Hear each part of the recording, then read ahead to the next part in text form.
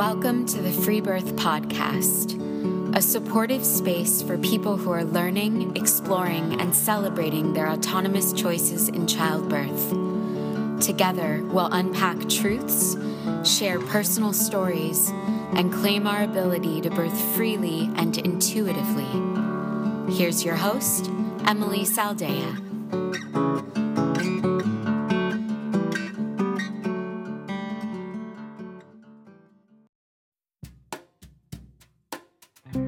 Hey everyone, it's Emily and Yolanda. Hey! We want to tell you about our amazing new course because we just launched our pre-sale. That's right. I'm Yolanda, the director of the Free Birth Society School, and I'm thrilled to tell you about the very first course we're offering, Free Birth Society's Complete Guide to Free Birth. If you're interested in birthing outside the system, but you don't know where to start, or you're encountering resistance or fear in your own mind or in your community, or even if you just want to make sure you have all your ducks in a row, this course is for you. Free Birth Society's Complete Guide to Free Birth really is incredibly comprehensive.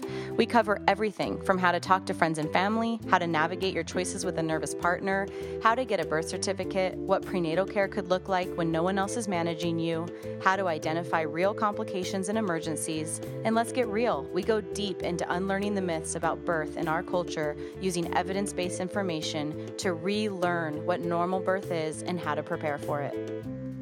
Our intention is for every course participant to emerge with the tools to approach their free birth with confidence and the knowledge to discern what safe physiological birth looks like, and in possession of the power to manifest the birth of your dreams. What's also really cool is that we offer long-term support, live group coaching, options for one-on-one coaching, and you will get lifetime access to the course material. We even have quizzes and worksheets, meditations, hypno-affirmation tracks, and all sorts of unique and helpful custom-tailored birth prep for your free birth. This course is for the woman who wants to birth and power on her own terms. We have created this course especially for you because you're standing in the very place Yolanda and I both were when we recognized that hospital birth or any form of birth in captivity just wasn't our path. So head over to our gorgeous new website, freebirthsociety.com, to learn more and to sign up for the course that will quite literally change your life.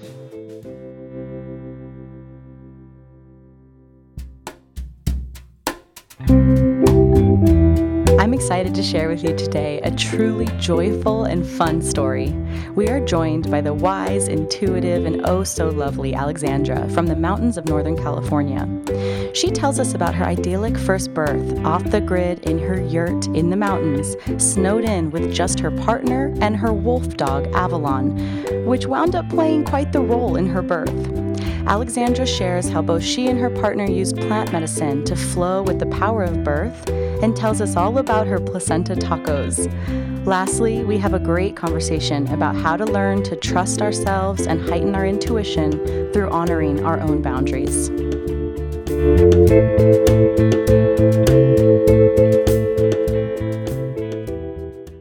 So it really started when I was a young child. And I decided that I was never going to have children because I was so scared of giving birth. I just always told my mom, like, I don't want to have to feel so much pain. I don't want to have like doctors around me. It just sounds terrible. I would rather not have kids and just enjoy my life. But then I would have thoughts of like being like Pocahontas or something, and how maybe if I, was like living on the land or something, and no one was there to bother me, maybe then I could have children. Wow. So I think somewhere within me, I always had the awareness that there was another way. But I had never heard any of these stories or had it modeled for me or, seen examples of empowered birth. So I was just like, no, fully shut off. So when I was 19, I had been living in LA modeling and acting and had like a really spontaneous awakening, I guess you can say, just to the fact that there was more to life and more to who I was and what I wanted to do in this life. So I left LA and traveled for a while and ended up living on a permaculture farm in Ojai in Southern California, where I met two mothers who had free births. And one of them told me like, oh yeah, I gave birth alone with my partner in that yurt and that I was living in. And to me, that just shattered like everything I had ever known. Like, wait, what? That's possible? That's an option? Like, how did that work? I had infinite questions just like flooding through me. And so that was a huge turning point for me. My mind was completely blown, and I started hearing things about like breastfeeding and co-sleeping and, holding your baby when they cry and not using pacifiers, just things that I had never been exposed to. So I'm super grateful to have been exposed to a little bit of just a different way before I actually became pregnant. So I found out a couple years later, after the time on the farm in Ojai, when I was first exposed to free birth and, conscious mothering and all that, I found out I was unexpectedly pregnant. Oh, wow. And with someone I had just met. We were only together for about 2.5 months. And it was like a really ungrounded relationship. Wow. We were traveling and just kind of, connecting as like young, free people. And I became pregnant. And right away, the fear came up, and the thought of free birth entered my mind because I had been exposed to it. But then, the fears were kind of like just still present. So I thought, okay, maybe with my second child, maybe for my first one, like I'll have a midwife, and then for a future child, I can do a free birth. So I put it off for a few months, thinking like, who knows if I'm even going to stay pregnant, like maybe I'll miscarry if this isn't meant to be. I just kind of denied it, didn't tell anyone, just avoided the thoughts of having to come up with a plan because of the fears. So at about 3 months pregnant, I finally decided to find a midwife. So I met with a midwife once and was like, okay, this could work. So we met 3 times total, and it always felt unnecessary to me. I always left feeling like, okay, like I could have just talked with a friend about all of that. It didn't really feel very helpful. And then she started saying things like, I think you're overly confident. A lot of things could go wrong, and labor can be really long and difficult, especially with a first baby. So I would leave our appointments feeling more stressed and more dependent on her. So kind of a theme throughout my pregnancy was like, where are we going to live? Because we had been traveling and really ungrounded. And one day when I was around 6 months pregnant, I had this really clear image come to me of giving birth in a yurt in the forest, alone with my partner and our dog. And, it kind of like reawakened that thought that I had as a young girl that I shared about before, of like, maybe I could do it by myself, or, not have anyone there disturbing me or making it more difficult than it has to be. And I thought back to the women I had met on the farm in Ojai, and just knowing that someone had done it, had given birth in a yurt on their own, was enough for me to feel like it was at least an option. It's huge. One story can change the whole paradigm for us. So many women I've interviewed have said that there was one woman who said, hey, there is another way. And that was the path. And so I'm also appreciating that in your story, your fear is not about birth itself. It's about the paradigm that you had been seeing that was so disruptive and scary and emergency ridden. It doesn't sound like that the actual birthing process, or what you knew birth could be, was the scariest part for you. Yeah, that's totally true. I mean, I was scared of like having an IV put in my arm. Sure. I wasn't actually scared of like the baby coming out. I was scared of like other people being there and interrupting my flow or stressing me out. And I'm a really sensitive person, and especially in pregnancy, all women are super sensitive and vulnerable. So yeah, that was my big concern, is like, I don't want other people checking me or bothering me. So I had this image, back to the image of being in the yurt on the mountain, and I just kind of ran with it. I told my partner, like, we have to do this. Let's move to a mountain and put up a yurt and just do it and go for it. And thankfully he's a pretty radical and open person. So he was like, okay, let's do this. So we moved from Sonoma County to Nevada City, California, and bought a piece of raw land.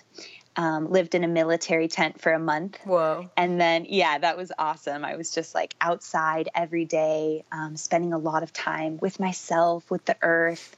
reading, meditating, just really protecting myself from all the things out there that can mess with us and scare us. And that was a big piece of my preparation, was like being with the land, being present, not getting in my head, just chilling out and, protecting myself, even from family and friends. And that was hard for a little while. My family members were really hurt and upset with me for, not flying down to visit or, updating them on like my midwife appointments. So we'll get back to that now, the midwife situation. So right when we moved to the land, the midwife called me and left me a voicemail where she was like kind of in tears and just really distraught, saying that she was concerned with how far we had moved from the nearest hospital. Oh, whoa. So, she was in tears? She was like a wreck. Whoa, that's professional. So that right there was a big red flag for me. Yeah, of course. And she just said, you're over 2 hours away from the nearest hospital. It's going to be snowing when you give birth. And it just doesn't feel like a safe situation to me. And right away, right when I heard her voice on the voicemail, I looked at my partner and I was like, she's not going to be there. Absolutely not. Yeah. And trusting in that initial feeling was huge for me. Just like right away, I felt a no, this woman's not supposed to be there. So I called her back and was just super firm, like, this is not going to work. I'm not, she tried to convince me to find a birthing center in town or rent a place closer to a hospital. And part of me was secretly so happy, like, great, now I don't have to have anyone there. And I get to have the birth I always dreamed of. So I just told her, no problem. It sounds like it's not going to work. Thank you for everything. And that was it. Wow. So she was like, I can refer you to some midwives in your area. And I just, deleted the email and never responded. And that was it. So my partner asked me, okay, what do you want to do? And, whatever you want to do, I trust you. And I have to give him some credit there for just really granting me sovereignty in terms of not projecting like fear or what he thought was best. He just really empowered me and was like, whatever you want to do, however you want to do this, I'm here to support you. Which should literally be bare minimum. Yeah, like absolutely. That should be a given with every relationship, from the non-birthing person to the birthing person. Yes. Yeah, sovereignty. It's like the very basic thing. So I told him I want to have a free birth, and that's the only thing that sounds good to me. So he was like, okay, let's do this. Whatever you need, I'm here to support. So I got some books. You're like, I need a yurt. I need a sheepskin. I need a big fire. I need plenty of firewood, spring water, a bathtub, just a few basics. So then my family members started reaching out like, hey, what's going on? Are you going to find a new midwife? What are you going to do? And part of me felt pressured to kind of like make something up. But another part of me realized I'm not doing anything wrong. Like this is totally safe and natural and normal. And this is what I'm doing. So I shared with just 3 family members that I was planning to have, I said unassisted birth without a professional or anyone there. And the reaction was stress and fear, and some fierce mama, like lioness energy came through me and just said, if you are going to project your fear onto me, I'm not going to talk to you again until the baby is born.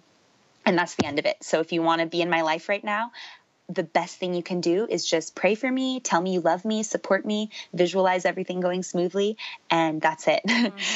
So, and thankfully they were honoring of that. At one point, my grandma started having a lot of fear and said, she kind of like made a little deal with me. She said, okay, I promise to not send any fears or worries out into the universe if you can just have somebody confirm the position of the baby, like just confirm that he's head down. So I was like, okay, I can do that. So I found a midwife in town and I had already been feeling like I could feel he was head down, but I felt like for my grandma, like bless her heart, she was so scared. I just thought for her sake, I'll have someone just confirm. What if it had been head up? Would you have just been like, it's head down? Probably. Yeah. I had done research on the whole breech subject, because that was one of my only fears, is like, what if I have a breech baby? Am I still going to have a free birth? And I really felt just so clearly that this was how I was going to give birth. There wasn't any doubt in my mind. Yeah. And that might sound to some people like naive or irresponsible or overly confident, but something in me just knew that everything was going to be okay. Yeah, same with me. Yeah. So I trusted that. And I did have someone confirm he was head down, and, she tried talking me out of having an unassisted birth. I just left her off it, paid her $100, left her office, and called my grandma and said, okay, he's head down. Everything's good. And then just went inward for the next 2 weeks. I was 37 weeks at that point, according to the whole date that the midwife had given me, and the conception date, which I knew when that was. And then, I just went inward and connected with the land. I had spent, kind of on a side note, but still totally related, the last several years of my life, a topic of huge interest has been the intelligence of the natural world and the intelligence of plants.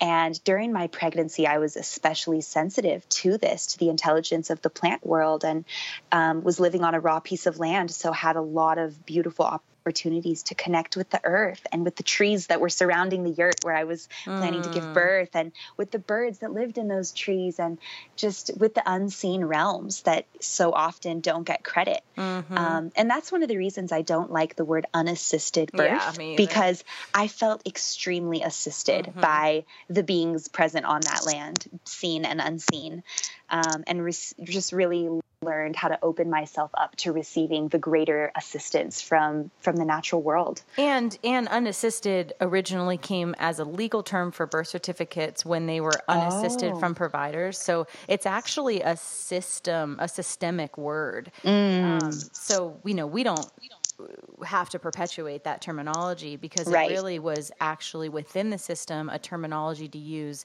when an accidental birth occurred without a provider. So it's irrelevant to totally our experience. Yeah. So, so I was connecting with the land and just being with myself, meditating, praying, singing songs. Thankfully I had the privilege to just be still and live slowly and be present. I didn't have to, go to work or anything. So I was super grateful for that. And so I guess now we'll get to the birth. Sure, yeah. So when I was, at 39 weeks I was alone on the land. My partner had gone to town to get some groceries. And at this point, we were pretty much snowed in. There was just multiple feet of snow. No cars could get in or out. Oh my God. He had a snow truck, so he was able to deflate the tires and kind of float above the snow. Whoa. And it was a 2.5 hour drive. Where are you in California? Yeah, we were in Nevada City, which is just outside of Grass Valley. But we were up on a mountain, on this, what they call the ridge, just above town, on a 9-mile dirt road that's really bumpy and not maintained by the county or anything. And one thing I really love about this location is that all the neighbors, all the people who live up there, leave for the winter. So it was truly just us and one neighbor 10 miles away. Because what month is this? This is end of December, beginning of January. Okay. Yeah. So, and I liked that. I liked knowing there's no chance of any neighbor coming over to need, ask for something. Again, my big fear was somebody interrupting me or talking to me or hearing me. So, I loved the fact that we were snowed in. And I feel like I have to ask, so how did you feel or reconcile or navigate, the reality of being snowed in, having a wild birth? How did that feel for you? Just, the reality of being snowed in and all of that. How did you feel? Yeah, if something did go wrong or, that's a great question. So I thought about okay, on a realistic ground level, what if my baby dies, or what if something happens? And I thought to myself, if something does go differently than I'm expecting or hoping, would I rather that happen in a hospital setting where people potentially rush my baby away from me or, come in with this emergency plan or whatever? Or would I rather allow nature to take its course and And it's kind of a delicate, sensitive subject because I have some close friends whose babies were saved by like the medical system. And, but something in me was like, my personal path right now is to fully trust in nature's plan ultimately. And like, if my baby if something's going to happen, I would rather have it happen up here in nature where we can like be with the earth and have a sacred experience around whatever happens. Mm-hmm. Yeah, I completely agree. And that was the same thing that my same journey and many free birther journeys. I mean, how can you not contend with the possibility of death? And it does for me, and it sounds like for you, require a really just profound willingness to be wild and be at the what's the right word, response of what nature intends. And it's, yeah, I mean, I say it all the time that I trust in my biology, and I think that many people may find that irresponsible, but I think that's like hilarious because like, how the hell did we get here? Right. Why would we, like, hasn't biology proved itself enough? Yeah. And that was an anchor for me throughout the pregnancy and the birth, and even now in motherhood. My anchor is knowing that this is not some new age hippie thing that I'm doing. This is the original way. Like, we came from the earth. All of the original births, most of the births ever in humanity, like up to date, happened in a wild, sovereign way. And yes, sometimes things went differently than the mothers had hoped, or, things happened. But I feel like, in general, like, birth is very safe and normal and natural. And we've been doing this for a very long time. So remembering that there was this web of like all the ancient women who have already done this before me was so encouraging for me to know that I could call upon their energetic support.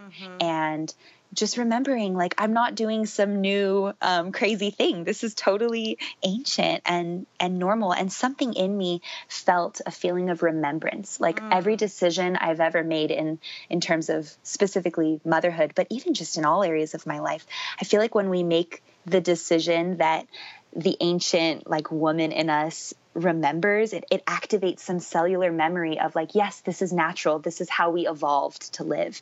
And for me, I'm able to relax into that. Totally. It's beautiful. I mean, we've literally never not been birthing. Right. Like there was never a point where it like came along, Exactly. It's I totally hear you. So, okay. So take me to the birth. Okay. You're snowed in. Your man's getting groceries or something. Yeah. And I went outside just to go pee. So we didn't even have a bathroom. We were in a yurt. Like, we had running water and a water heater, but no bathroom or kitchen. So I went outside to go pee. And in my underwear, there was like some like goo. It was like a gooey situation. And I thought, oh, maybe that's my mucus plug. But it wasn't bloody, so I wasn't totally sure. And I went back inside and was like, okay, I'll just, flow with it. Maybe it was a mucus plug, maybe not. We'll see. And a few hours later, my partner got home and I told him about it. And he let me know that our neighbor was going to be delivering our bathtub that evening, because I felt like the baby was going to be born in the next week or two. And I wanted to have a bathtub available to me, not to birth in. I never saw myself birthing in a tub, but I felt like it would be soothing to be able to soak if I wanted to in labor. So that evening I had so much energy, and that's kind of like a typical thing to hear. I was just playing music and organizing and doing stuff and like coloring. And that evening, our neighbor, the one neighbor who lived 10 miles away, arrived in his truck and delivered our bathtub. And he looked at me and was like, wow, you are giving birth tonight. And I was like, I don't know. I feel really good. Maybe not for a few more days. Did he have kids? Why did he have that intuition? He has 3 kids. Okay. He said to me, like, I've seen mothers who are about to give birth he's like, you're the most beautiful I've ever seen you in your life. Like, you're glowing, you're just emanating this maternal like glow and joy. And you're giving birth tonight. So have a great time. And like, here's your bathtub. Here's your bathtub. And he put a hose into it. He's like, you have one bath, because we didn't, install the drain or anything. And he's like, if you need me, I'll be 10 miles up the road. And I was like, I'm not going to need you, but thanks. And what would you need him for? Yeah, totally. I was like, just go. And so he left, and about 5 minutes after he was fully gone, like down the dirt road, I started having cramps in my lower back. And something in me got really giddy and bubbly and excited. Like, oh my gosh, is this, is that a contraction? It kind of felt like a menstrual cramp. What's going on? And so I started writing in my journal about how excited I was, and just started writing this wave of like bliss and just excitement. And just so in such a pure way, like there was no limiting thought in my field, just full presence and joy. And the cramps in my lower back continued and started intensifying. And so I thought, okay, I'm going to honor this as a contraction, and let me just like time it to see, so I pulled out my phone, and they were happening. They were like over a minute long and under 3 minutes apart. And after, timing them for just like a few minutes, I put my phone away and was like, okay, this is probably happening. So, I turned off my phone completely, and we turned off the generator and just lit a bunch of candles and entered like a very ceremonial space of just presence and prayer and, and just connection with the moment. So, at that point, I had an urge to smoke some cannabis, and it just sounded really good to me. So I did. I smoked a little bit and made some yummy snacks and just started playing some music. And the next few hours were spent moving a lot. I could not sit still. I would like go from being at the altar to playing music to going on a naked walk in the snow to curling up by the fire and just moving all around, and just so much movement. Just like trying to get comfortable, but if I sat still, I wasn't comfortable. So just kind of flowing with it. And at one point I got in the bathtub and just soaked. And this was the one point of stillness, was like just sitting in the bathtub alone. I told my partner, go be on the other side of the yurt. I just want to be by myself. And that's the best way you can support me. And he was like, do you want a foot massage?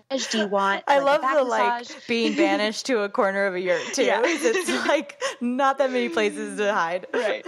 Yeah. And I didn't want to send him into the snow, you know, so I was that's like, nice just of you. go sit over there and like, don't look at me and don't talk to me. And I'll let you know if I need anything. Thank you. So he went over to his side of the yurt, and I just soaked in the bath, and it hit me like, this is happening. I'm becoming a mother, and this is probably my last bath alone. Aww. Like, oh my God, this is huge. And there was so much emotion that came up of just really being present with what was happening in my own way. Like no one was there to tell me what was happening. I was able to just feel it for what it was. And therefore able to feel it even more. Exactly. Yeah. So I was in the bath for however long. I really removed all the linear time, like stuff. There was no clock or, TV or obviously, or like phone or computer. So I was just present. You didn't have Fox News on. You're like, no, Fox News was on, obviously. Or like Facebook open or anything. So I don't know like the timing of all of this. Sure. I just know it was about 7 p.m. when I started having the cramps in my lower back. So anyway, I got out of the bathtub just feeling the most beautiful I ever have in my life. Like, oh my God, I'm becoming a mother. This is amazing. And just feeling so confident and free. Like I knew that whatever I wanted to do in that moment, I could do. If I wanted to just be naked, I could. If I wanted to dance or drum, I could. And that feeling of sovereignty really fueled me to just like tune in every moment to what sounded good. Because there was no one even suggesting anything. I was able to fully listen to what I needed in each moment, which changed literally every moment. So after the bath, I got out and I was calmer, but the energy was very primally intense still, like full power, going in one direction, like things were not slowing down.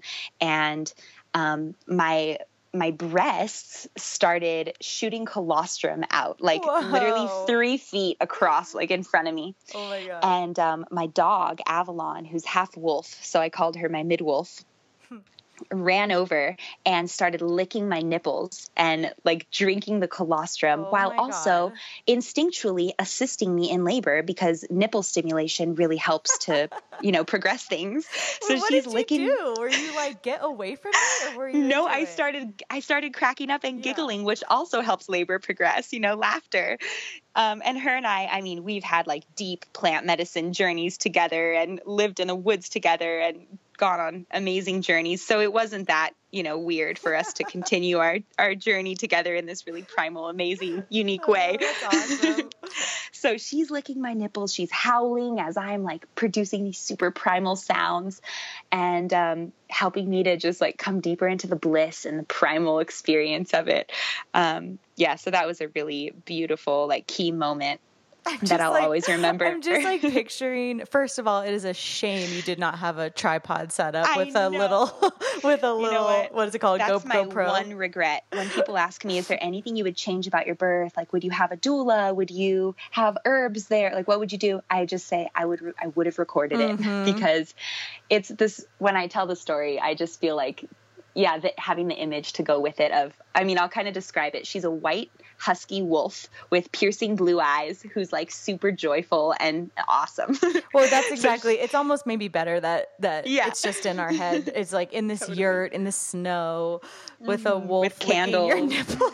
Yeah. And I love like picturing just your partner being like, maybe he's like crocheting a scarf in the corner.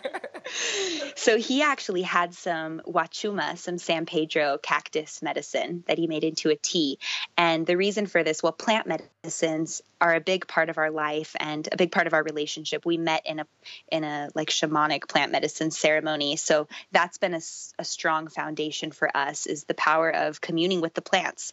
And I really believe that it assisted him in going into a deeply intuitive state and knowing how to support me, because he was, had the presence of this plant with him, like kind of guiding him on what to do and how to hold the space in a really sacred way. Cool. So he was, during the wolf licking my nipples part, I think he was like over on the couch or something. He didn't miss it, did he? No, he was like, oh my God, this is epic. He was like, this is birth, huh? Yeah. Oh my God. And what a healing for him that must have been. I mean, and the wolf. Right. For all of us, so for all good. Of creation in that moment. So good. Okay. So then pretty soon after getting out of the tub, there was a shift. Like all of a sudden it was really full power.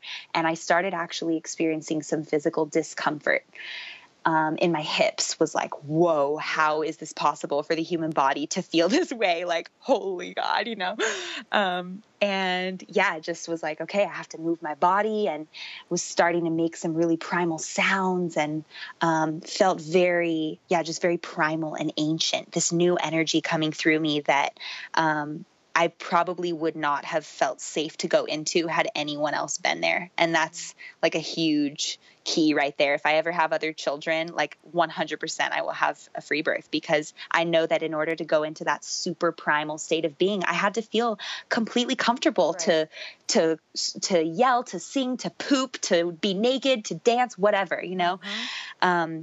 And so thankfully I had that, and my partner really respected my space, but also like brought me water with a straw and reminded me to, that he was there if I needed anything. And it was very simple, his way of supporting, and that was perfect. So then all of a sudden I felt like the baby was coming. There was just this knowing of like, oh my God, it's happening. And this pressure on my pelvic floor. And one of the things I told my partner leading up to the birth was, if it seems like I'm starting to push, like remind me not to push. Because I had read about how one of the issues with modern birth is like the encouragement to push before it's actually time, and how that can create a lot of stress in the body and, tire the mother out. So I told him, he's coming, the baby's coming. And he was like, "Are you sure? Remember, don't push if your body's not doing it on its own." That was his one piece of advice, and it was very helpful. Yeah. And I was like, "No, I'm not even pushing. My body's like, he's coming. Get me some coconut oil and the mirror." And so I had a little corner set up with things for him to bring me when I told him it was time. And in that corner was a labor tincture, a handheld mirror, and coconut oil. So I just lathered on a bunch of coconut oil and squatted over a small handheld mirror. And he just, his head started coming out. And at this point, all the intensity that I was describing of moving around and feeling discomfort and, just the high energy, like, paused. And everything was so still and silent and focused and real in a way I had never experienced in my life, of just like full presence, no thought, no emotion, just like primal being. And so I was squatting over the mirror, and his head started emerging, and there was zero pain. I had heard of like the ring of fire, none of that, just like total ease. And his head coming out, and in the mirror, I could see that it was like kind of bluish purple, which for a moment freaked me out because I was expecting like a cute little pink head. Sure. So I paused, and I should also mention, I had not watched any birth videos in my pregnancy or been to any births. I don't know why. I think part of me just wanted to protect myself from potentially seeing something that could like limit or influence me in any way. I just wanted to go into it with a total beginner's mind and like, just presence and openness to what my experience was supposed to be. And that really, like, that can really go either way. Like, I think because, I mean, what you are really saying to me in your words is your deep, deep, deep sense of self. And so in your aloneness, you found your freedom in your birth.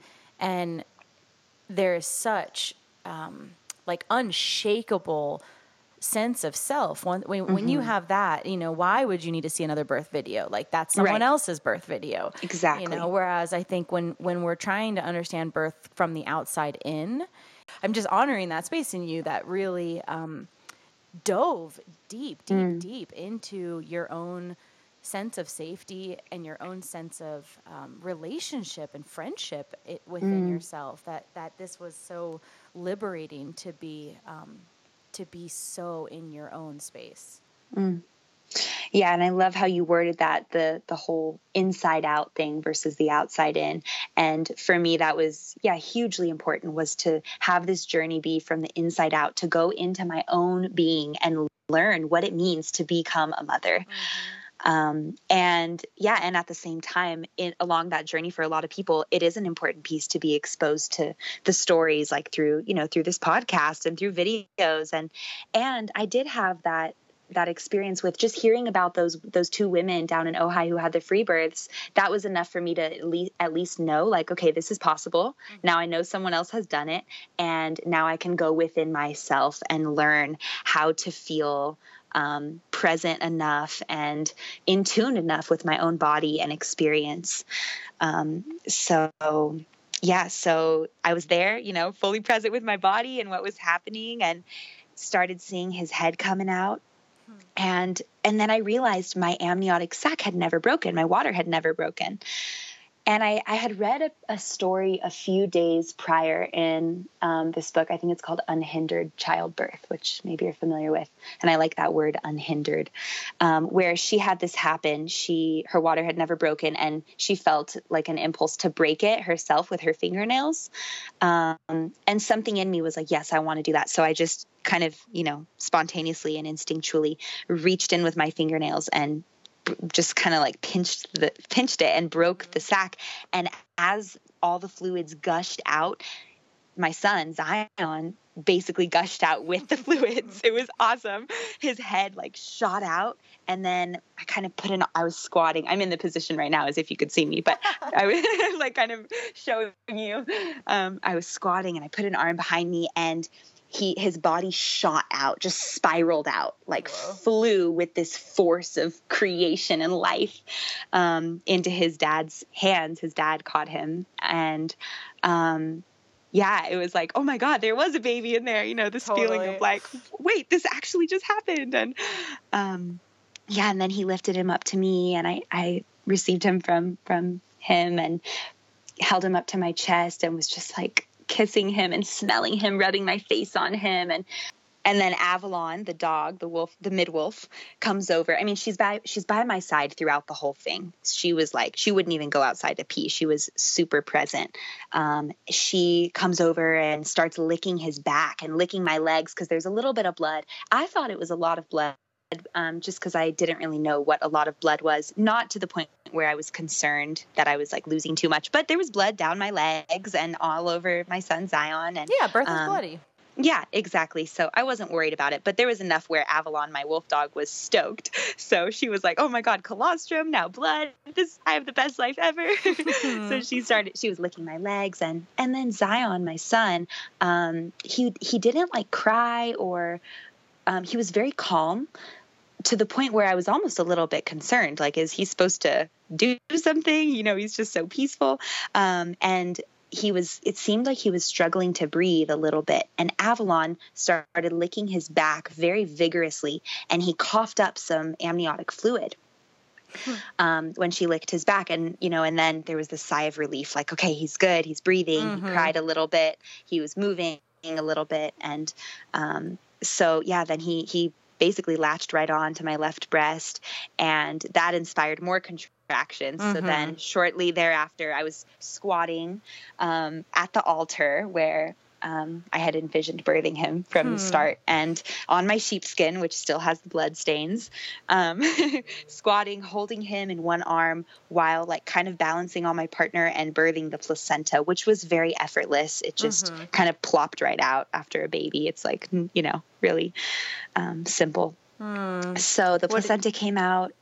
Sorry, yeah, I was going to ask what you did with it.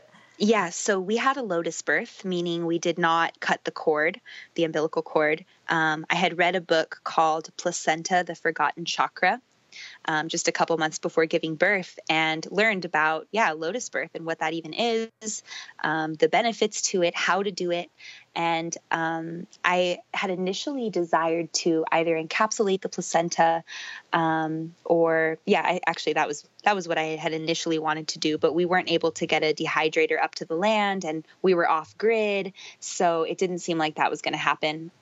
So we salted the placenta and put rosemary and lavender on it, wrapped it in an organic cotton cloth, and kept it in a little bowl next to me. And I was like, okay, I had my plan. I was going to allow the cord to remain connected for a few days, and then burn through it with like a cord burning ritual that I had read about, and then ingest my own placenta, eat it. So that's what I did. So for the first 3 days, basically after that happened, we put the placenta in a bowl next to me and just got back into bed. It was like so simple. There was nothing that had to be done. I didn't like weigh him or do any kind of like tests. I just looked at him, was like, yep, he's perfect. Let's snuggle.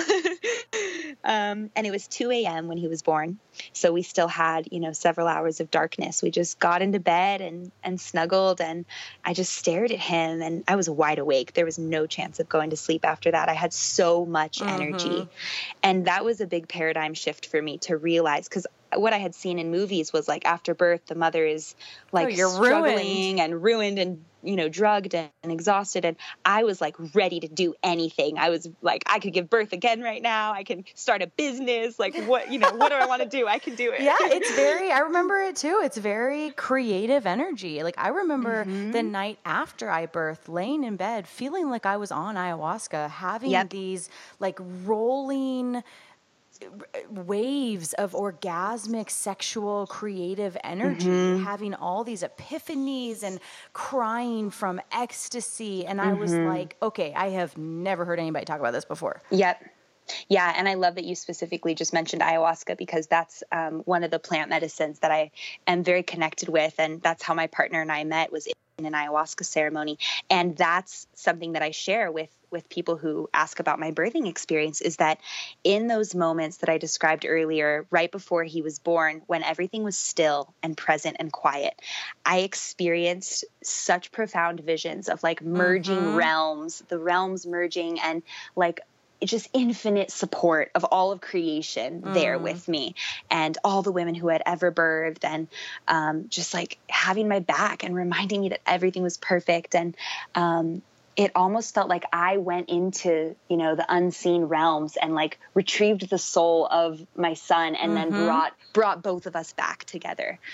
So it was a very shamanic, like psychedelic experience. And I've thought about how working with plant medicines for years before becoming pregnant and giving birth, I feel was really supportive in terms of helping me learn how to navigate those realms, knowing how to like remain centered and present, even when things are challenging, or there's a vision that I don't understand, or that feels overwhelming, or my body's uncomfortable.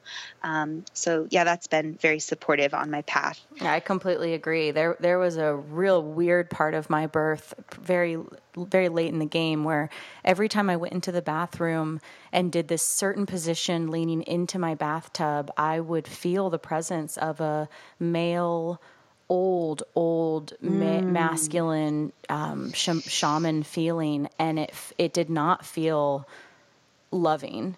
And it was fine. I wasn't ever scared, and I never felt unsafe because I have so much experience traveling.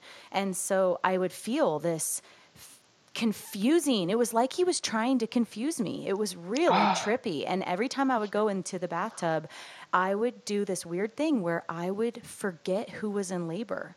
And, oh my goodness. Yeah. And it was like he was fucking with me. And then I would move away from that position, and I would be like, no, these are mine. These are my contractions. I'm in labor. And then but it was, for some reason, I kept going back into this position, hanging into the bathtub, and I would feel this energy being like, those aren't yours. You're not in labor. And I was like, okay, I am in the underworld, and that's okay. I have been here before.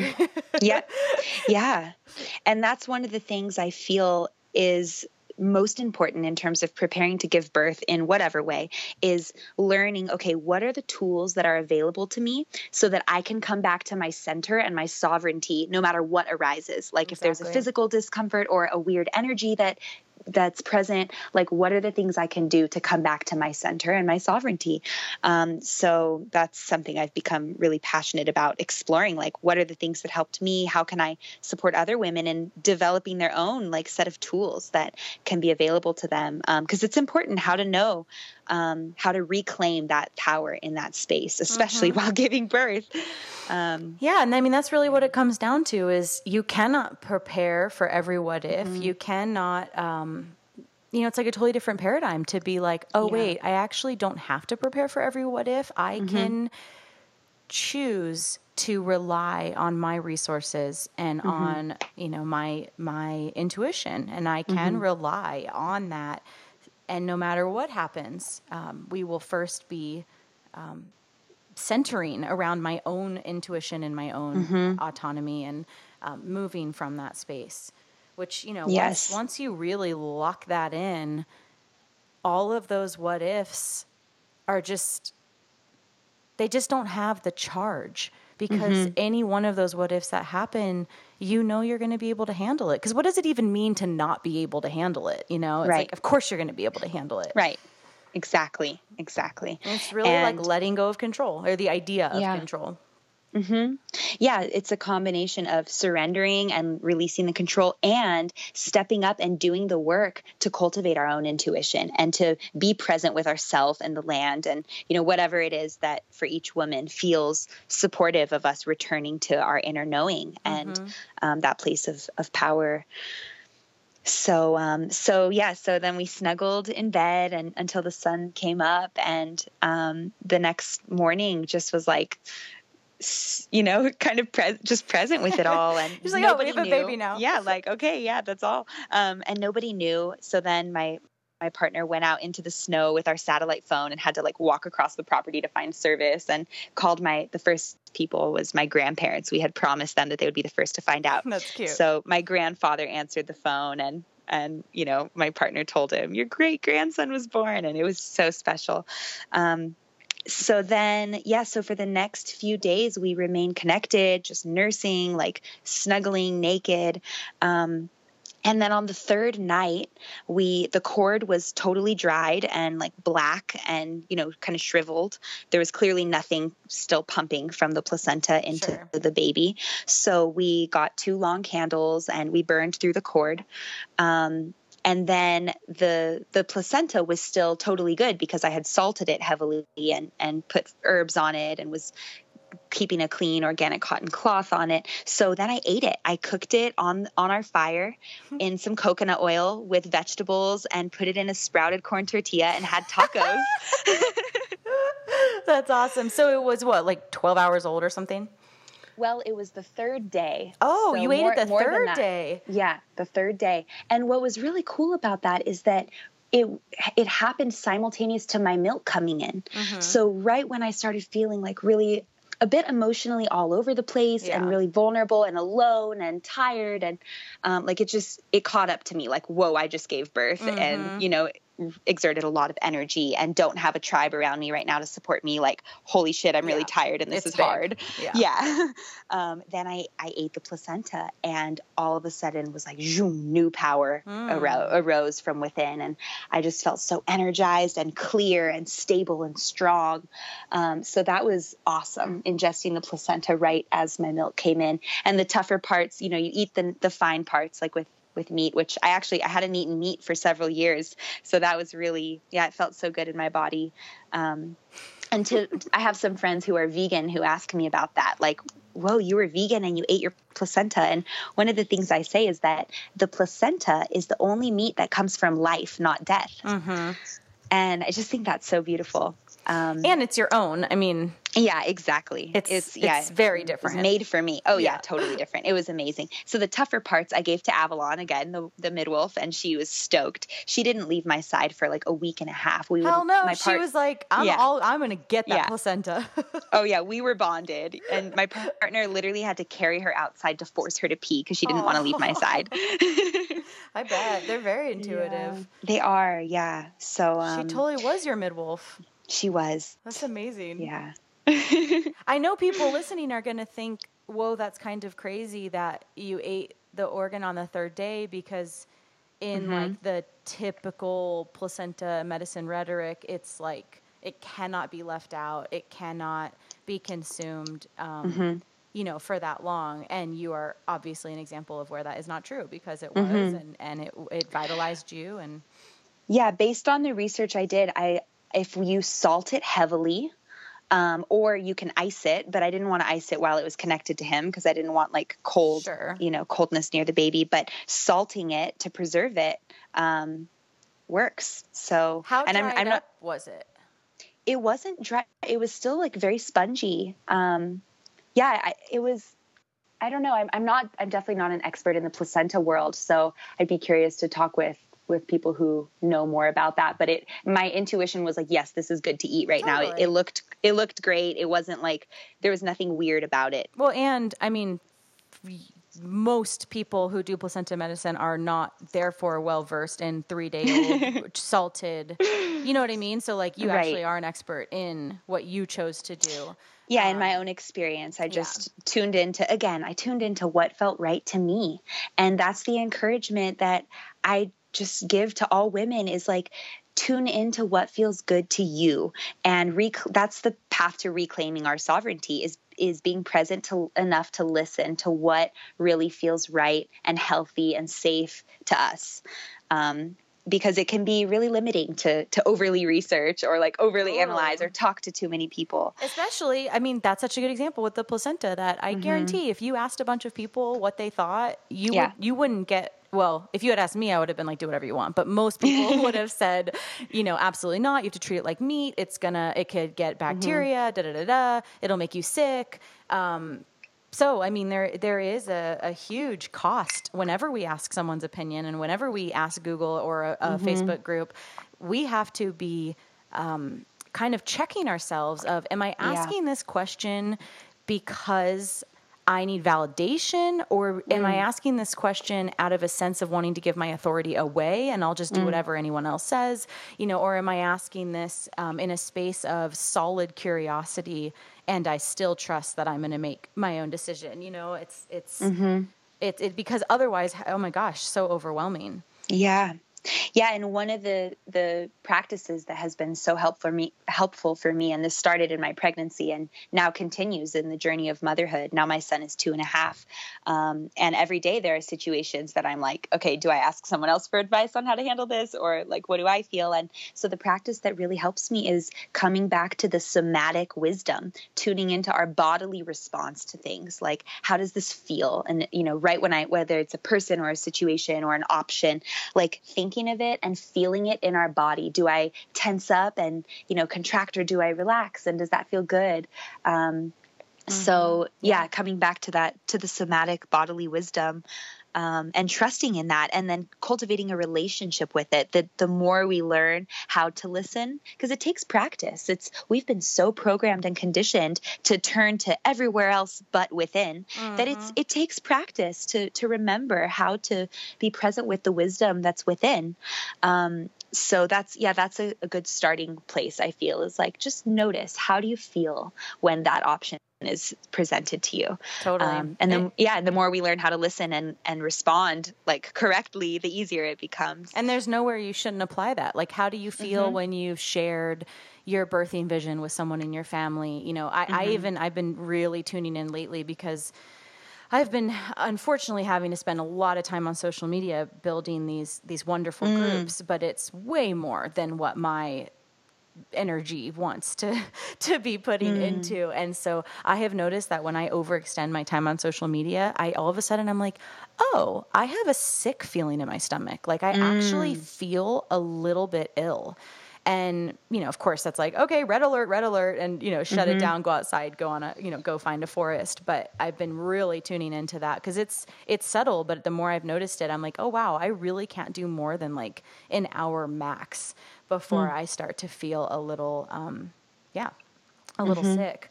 And so, there's just such a good reminder. There's nowhere that you can't apply it, with people or products or food or decisions. Exactly. I mean, everything. It's like, how does it feel inside of you? And the more we can listen to that, the more we can literally train ourselves to compass towards feeling good. And that's, it reminds me of like my lifelong mantra that I'm super committed to, is whenever I am trying to figure out an answer to something, I always just say, well, does it feel good? Does it feel good? It's so simple that it can be overlooked. Right, totally. And it does require a pause. And that's something that, modern society has designed things in a way that we don't have time to pause and tune in to how something feels. So that's another aspect of like reclaiming our sovereignty, is I'm going to take a moment to pause and notice how this feels to me before I just like rush and make a decision or like, proceed. So, and then this ties into boundaries, being willing. We're so socialized to, especially as women, to be expected to give all information away immediately. So if someone's like, when are you due, or where are you birthing, or did you vaccinate, or did you circumcise? Like, you don't fucking answer any of that shit. Right. You're allowed to say, I don't want to talk about it. You can just say, I don't want to talk about it. And that is like really radical, like imagine even when, even like anyone listening, like feel how that feels inside of you, to imagine saying to somebody, I don't want to talk about it. For me, it's like, I'm being rude. I'm going to offend them. It's going to be uncomfortable. Blah, blah, blah, blah. I can feel this stuff come up that is not necessarily true. I've just been socialized to believe that I'm not supposed to have boundaries, right? And whether it's with family or strangers at the grocery store. And it's anyway, so it just totally goes back to that somatic experience and how deep it runs. Yeah, and pregnancy is the perfect time to begin practicing setting those boundaries, because if people are coming at us during pregnancy with concerns, certainly when we're, mothering later down the line, it's going to continue. So I was just talking with a woman who I'm working with right now and helping her to prepare for a free birth later this year. We were talking about this because she's having projections from her family right now. And I told her, you totally have the power to say, the birth professionals that I'm working with have advised me to not talk about this with you and to not defend what I'm doing and to not explain. You can do your own research, but I have a limited amount of energy right now, and it needs to go toward growing my baby and taking care of myself. And that's it. Yeah. So it really is. And it really can be that simple. And you don't owe anything to anyone. Right. Except, maybe to have some darn boundaries while you're pregnant because of your poor baby, and really exactly. I would argue to start these boundary settings way before you're pregnant. Oh, right? yeah. So that then it's not this massive learning curve Mm-hmm. because we already know, right? Like we have a society that feels entitled to pregnant women, already to women, and then even more so in pregnancy. Mm-hmm. And so, yeah, boundaries are huge. And just bringing it back to what you said, feeling what it feels like to push. Because here's the thing, we all have boundaries. We're just not honoring them. And so you can feel in the grocery store when someone asks you a personal question and then you give away your information, or it's online or it's to your mom or whatever, you can feel, if you take a second and do that pause that you're talking about and tune into your system, you can feel where your boundaries are and you can feel yourself extending them. And so what could it be like to take that pause and then say, you know what? I've decided not to talk about this. Thank you so much for your curiosity, and we'll talk about it later, It's so, so powerful. Yes. And we rewire our brain, like literally our neurological pathways as we practice taking that pause. It becomes more natural. Like when anything's asked of us, we can take a pause and feel it and listen and tune in and then decide how to respond or if we even want to. Sovereignty. Yes. I'm going to get it tattooed on my forehead. Well, I love your story. It's so good. It's so juicy and rich and just it's truly a wild birth and so perfect in its simplicity. And I could totally picture it the whole time. And just a total treat to have you on today. Thank you so much. Yeah, like I said at the beginning, I'm just so honored to be here with you and to be sharing with all the people listening. I think it's so important to normalize all of this and to offer stories that are different than what the masses and the media are sharing with us, so that women know, like, yes, we are allowed to reclaim our sovereignty, and there's information that can support us in that. There are other women that we can reach out to. Like, for everyone listening, I'm available. I'm on social media. I have a website. You can totally reach out to me for just extra, like whether it's validation or support or information, resources, because it's very helpful. Yes, we have that innate wisdom and knowing in every situation we have what we need within. And there are moments throughout our lives where things can feel confusing or unclear. And it's really helpful to know that there are resources and people who are making it their lives work to support us in reconnecting with our innate wisdom and with our primal instincts. Beautiful. Well, you are a blessing to this planet. Thank you for sharing, and I love your story. And I will link when I post the episode. I'll have a link to your amazing Instagram of your beautiful wildlife. Thank you so much. You are a blessing to this world as well, and I'm just so glad to be connecting with you. Yeah, me too. Long overdue. Yeah. All right, girlfriend. Take care. Thank you. You too.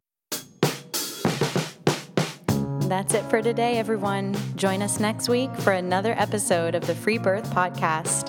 Thanks for joining us, and remember, your body, your choice. Lots of love.